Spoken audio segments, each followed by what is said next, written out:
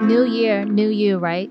How many times have you used that phrase, paired with a gym membership that will go stay after February, and a business that won't proceed any further than your manifestation journal?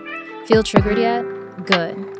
Because on season 3 of the What's Next Mail podcast, we're bearing it all as we cover everything from accountability. It's not always other people that are the problem. Sometimes you are the problem. To imposter syndrome. It's something like I mentioned earlier about being disciplined and not just saying, oh, poor me, poor me.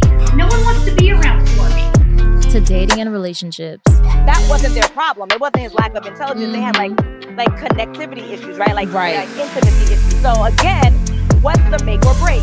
To self-love, to spiritual awareness, to societal limitations, and everything else in between.